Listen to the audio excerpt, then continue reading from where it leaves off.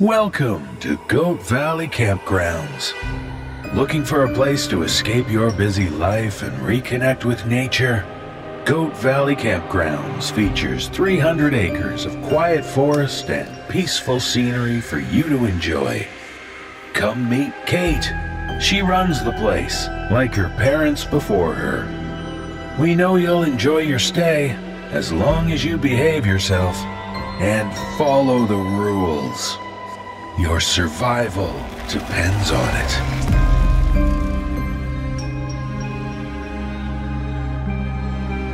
The NoSleep podcast presents Goat Valley Campgrounds by Bonnie Quinn. Chapter 6.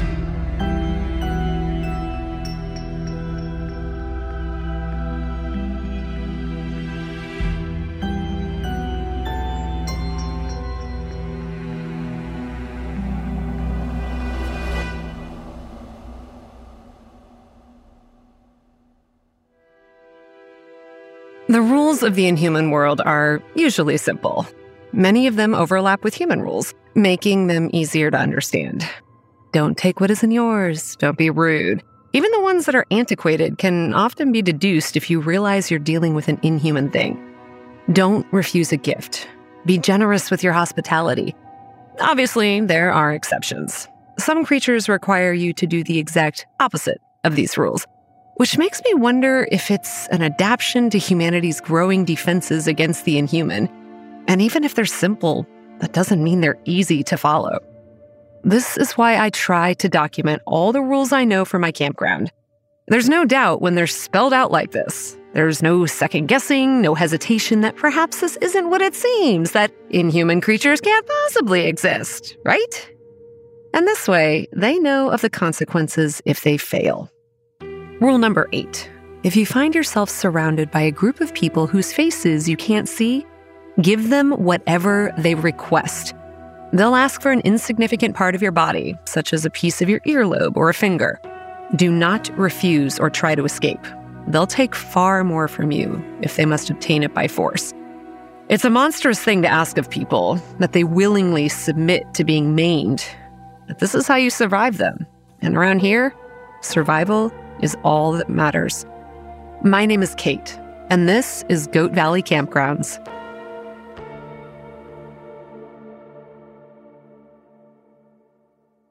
I learned about the people with no faces from my mother. She told me a lie when I asked her why I only have 9 toes. And it was a beautiful lie. You gave your toe away when you were little. You came across a fairy in the woods who had no nose. She was crying, and when she told you why she was sad, you said she could have your nose if it would make her happy again. And the fairy refused because it was too great a gift. So you offered the fairy a finger, and that could become her nose instead, because you had 10 fingers. And again, the fairy refused. Then you offered her a toe, and the fairy thought and thought about it, and finally said that she supposed a toe wouldn't be missed that much, and she took the smallest of your toes, and it became a cute button nose. But not as cute as your nose. But be careful. The wicked fairies that stole the crying fairy's nose are still out there. That why I can't go into the woods by myself? That's right. Someday you'll be able to go alone, I promise. When you know how to protect yourself from the evil fairies. I'll teach you everything. This is how my parents introduced me to the dangers and wonders of an old land. They told me stories of heroes and monsters, and one day I saw my uncle carrying the remains of something that looked almost human out of the forest, and I realized the stories were meant to be warnings. I think that was my first step out of childhood. It wasn't until I was in high school helping my father bury the remains of a camper who was divested of their liver that I thought to ask my mother for what really happened to my missing toe. I'm not sure why I waited so long. It just didn't occur to me to ask because it was such a trivial thing, something I'd grown up with and was as natural to me as my hair color. There's creatures in the forest that don't have faces. They travel in a group. We're not sure what they are. Demons, perhaps. But There's no way to know for certain unless you encounter one directly and use specific countermeasures. Of course, if you're wrong, all you've done is make them mad. That's not really an option, is it? No. Guess and check is a good way to die around here. You can avoid them if you just leave the area if you see them coming. The four-wheelers, they help with that. He spoke absently, in short phrases here and there as he stabbed the shovel into the earth. It was the middle of summer, and the earth was parched, packed hard and brittle. His face was flush with exertion, and sweat shone on his brow. Not sure why your mom went into the woods on foot, especially not so close to her due date. He stabbed the shovel into the ground and stared at it dully for a moment, old frustration etched into the corner of his eyes. I thought about the fights I'd overheard when they yelled at each other in hushed voices, their anger simmering low, as if that could keep from waking me or my brother up. I wondered if this was what they fought about. Maybe she really didn't know herself. Anyway, she was approached by the people with no faces. They wear raincoats, thin, dull, gray ones, with the hood raised, and no matter how you look at them, the memory of what their faces look like slip away as soon as you look somewhere else. They each carry a scalpel. I've seen them out in the forest before. They just smile at me and nod. They smile at you? Well, I mean, I can't see their smiles, but I know they're there. What happened next? They said they needed something from your mother. She said she'd grant it to them if it were in her power. If you're confronted with creatures so much more powerful than yourself, the best strategy? Simply go along with what they ask and hope for mercy. My parents taught me how to survive. They taught me how to fight, but mostly they taught me to survive. They asked for a toe, but not hers. Yours. And they called you by name, the one your mother had picked out but hadn't told anyone yet. Not even me. They took the smallest of your toes. Wait, while I was still in Mom's womb? Yes. They made a very small incision. I rushed her to the hospital and the doctor went ahead and did a C-section. You were only 4 days early. We worked for a bit longer, until the hole was deep enough that the body wouldn't be disturbed by wild animals. Then we heaved it in and covered it up. Dad had some bushes to plant over the gravesite to help hide the disturbed soil. We weren't trying to hide it from the police. They already knew. We were trying to hide it from the other campers. You said you've seen them out in the forest? Yeah, they've never asked me for anything. Maybe you're safe from them. Maybe since they've already taken your toe, they won't take anything else. He sounded hopeful. I think he's right. I never worry about them approaching me in the woods. Not everyone in my family has been so lucky. In one of my office desk drawers is a knife. The handle is bone, the blade is bone. The binding is sinew. It was a gift, and I keep it because it was a gift, and I was obligated. I never wanted to use it. It was given to me because of how my great-aunt died. I'm not certain if it was meant as a mockery or as some obscene token of respect, for despite the circumstances, I must reluctantly admit that my great-aunt chose her time to die and took her fury with her all the way to the grave. It started with my second cousin, her grandson. He went into the woods by himself. I remember his father coming out of the woods, carrying him in his arms, his face set and grim. My second cousin was screaming, a blind terror that froze my limbs, and I stood there, shocked and senseless, until my father appeared. Kate, go inside the house and stay there. The bite of his words snapped me back to myself, and I turned and ran. But not before I saw how my second cousin's legs moved. They flopped limply from the knee down, swaying back and forth with every step my uncle took. Like noodles, I remember thinking. Like noodles. And the next time my mom made spaghetti, weeks later, I only took 3 bites before I thought of my second cousin's legs and threw up on my plate. That evening, after the hospital had gotten him sorted out, my mother sat my brother and I down and told us what happened. We were both in high school now, and they didn't tell us lies about our campground. Your cousin had a run-in with the people with no faces. The ones that wear raincoats. They asked him for the tip of one of his fingers, and instead of giving it to them, He tried to escape. You said we should never do that with them. Right. But he thought he could reach the four-wheeler if he just ran fast enough. So they'd taken the tibia and fibula from both his legs. Is he gonna be okay? Yes, but the doctor had to amputate just below the knee. After that, my great-aunt became a fixture on our campground. I remember thinking it odd that she'd be here, constantly, sitting in the rocking chair on our porch with her knitting in her lap. The campground had belonged to her until it became clear that she wasn't going to marry. I suppose I take after her. And ownership passed to her brother's line, my grandfather. My great-aunt didn't have much to do with the campground once she relinquished control, however. She felt it would be crass to hover and instead let it go and let the next generation make of it what they wished. I remember my father saying that she hadn't even said anything about the horses. Grandpa certainly had, and my father was bitter about that. He was bitter about everything to do with the horses, though. I liked having my great-aunt around. I did my homework out on the front porch, sitting on the floor with my back against the house, and sometimes she'd tell me things about the campground. It's changed. Sure, even back when I owned, the trees had that thick quality to them.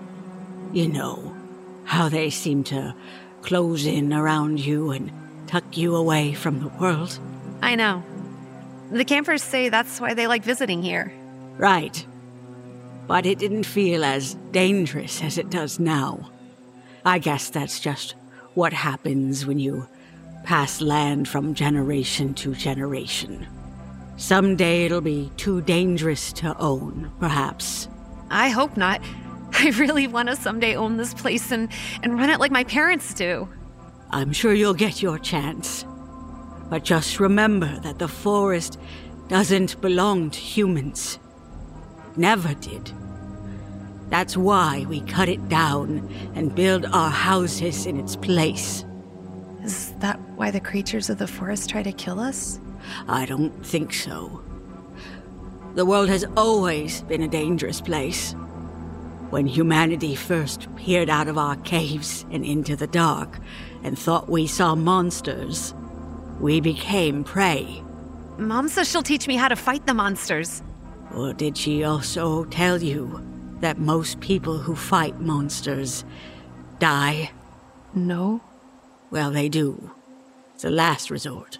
Or you go into the fight knowing you likely won't walk out of it. There's so many things she told me, but this is the one I remember the clearest, for it was the last story she told before she died. She kept one of our radio units nearby, and it crackled as one of the staff reported that they'd seen a small group of people moving through the woods in raincoats. They seemed to be looking for people, and the staff should be careful. Great-aunt set her knitting aside. Well, Kate, I guess it's time for me to go. I thought she meant go home, so I didn't think much of it. Okay, bye. I'll see you tomorrow. Then, after a small amount of time, I realized that I hadn't heard her car engine start. When I looked, it was still in the driveway. There'd been a finality to the way she said it was her time to go. The pieces started to fall into place. I grabbed the radio. I think Great-aunt went into the forest. I think something's wrong. What? Okay, I'll try to find her. I'll help.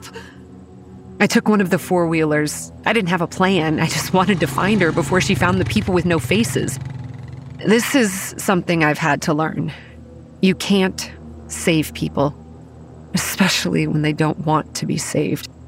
I caught up with my great-aunt as the last of the people with no faces encircled her. I killed the engine and tumbled off the four-wheeler, running the rest of the way on foot. I hit one of them, grabbing its arm and trying to use my momentum to knock it out of the way, to give me room to get through to my great-aunt. Let me through, Auntie! It was like striking a stone. The person didn't even flinch, merely shook their arm and broke my grip as if I weren't even there. I tried again, grabbing at their jacket and then at the hood, trying to yank it back. They turned at that, seized my wrist and took a step towards me, forcing me back and away from the circle. I think the fact they'd already taken one of my toes before I was even born was the only reason they didn't harm me. even as I screamed and kicked at the one that held me at arm's length. Stop! This doesn't concern you. The hell it doesn't! Auntie! You have nothing we want. Leave. Go home. No! Not without my auntie! Through all this, my great-aunt remained stoic. She never even looked in my direction, just stood there, gray hair like silver in the filtered sunlight, back straight, shoulders set. Great-aunt was in her mid-90s, but there was a strength in her, like all her frailty had been tossed aside for this one last task. You must forgive my grandniece. She is of no concern to us. Because you already took one of her toes, you took my grandson's legs too. We had need of them. I'm sure you did. And what do you want from me? Would you be so kind as to give us the tip of your ear? It's a small thing, quickly taken, easily forgotten. Of course, I will happily grant such a simple request. You are most generous. It raised its scalpel, positioning it near the tip of her ear. Her hand moved so fast, shot up and seized its fingers, twisted, and then she had the scalpel and the person with no face was stepping backwards. I sensed its surprise. My great-aunt stabbed it in the face. It screamed a high, shrill tone, and the birds exploded from the nearby trees with shrieks of their own. I screamed, covering my ears, and the person holding me back released me and turned towards my great-aunt. Come on, then. You think you can maim my grandson without consequences? You think I'm afraid of you? They converged on her, brandishing their scalpels, and she lunged at another with her stolen weapon. Behind her, the one she'd stabbed first had collapsed to the ground and was convulsing. Then it went still and limp. The body was flattening into the earth. My great-aunt fought like a wild beast. I don't know how many of them she stabbed. Their screams were deafening. But she was outnumbered, and they overwhelmed her and forced her to the ground. And then they began removing her organs. Kate! Run! Get out of here! So I ran. I'm not sure how far I went. I was running blind, not even on the trail, barely able to see through my tears. I don't know who or what grabbed me. There was just a hand suddenly on the back of my shirt, jerking me to a halt. And then, before I could even rationalize what had happened, they had spun me around and was holding me close, burying my face against their shoulder. It's okay. It's going to be okay. You don't need to grieve so much. Your great-aunt has chosen her time to die. So many don't get to choose. She... Shh. It's okay. That's all I could make out. Their words and the press of their fingers against my back. I don't remember what they looked like. To this day, I don't know who they were. The next thing I remember was walking out of the forest, across the grass, back towards the house.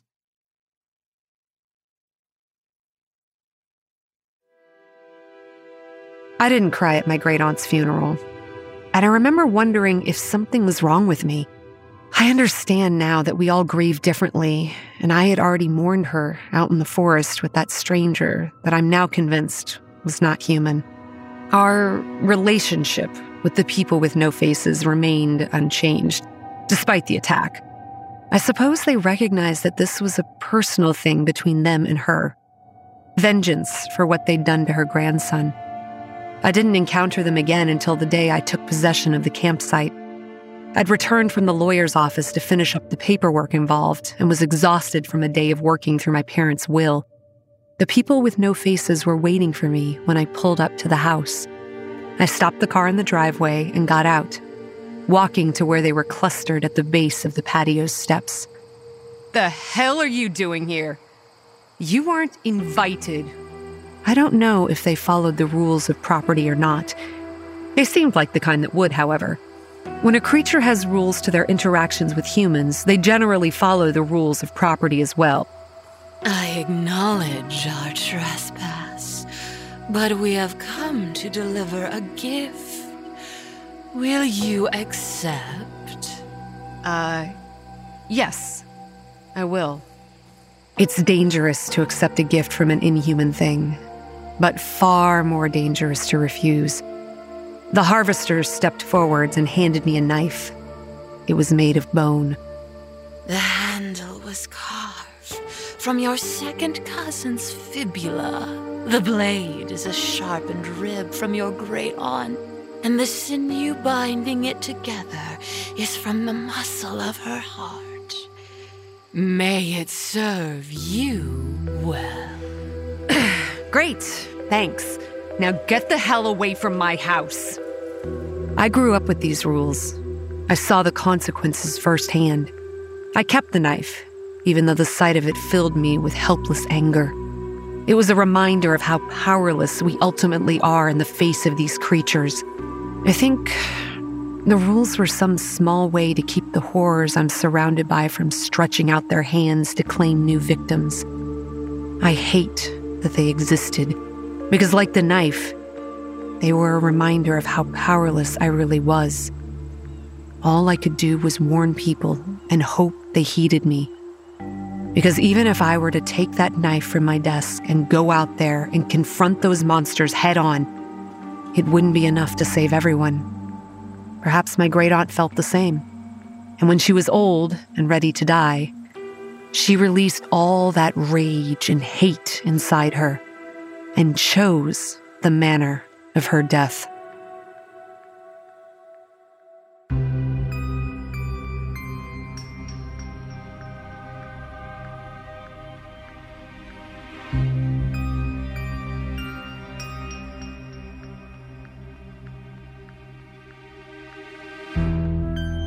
Goat Valley Campgrounds was written and adapted for audio by Bonnie Quinn. Produced for the NoSleep podcast by Phil Michalski. Musical score composed by Brandon Boone. Starring Lindsay Russo as Kate, Mike Delgadio as Kate's dad, Nicole Doolin as Kate's mom, Aaron Lillis as Kate's great-aunt, Sarah Thomas as the harvester, and David Alt as the shepherd. Join us next week for Chapter 7 of Goat Valley Campgrounds. This audio program is copyright 2022 by Creative Reason Media, Inc. All rights reserved. No reproduction or use of this content is permitted without the express written consent of Creative Reason Media, Inc. The copyright for Goat Valley Campgrounds is held by Bonnie Quinn.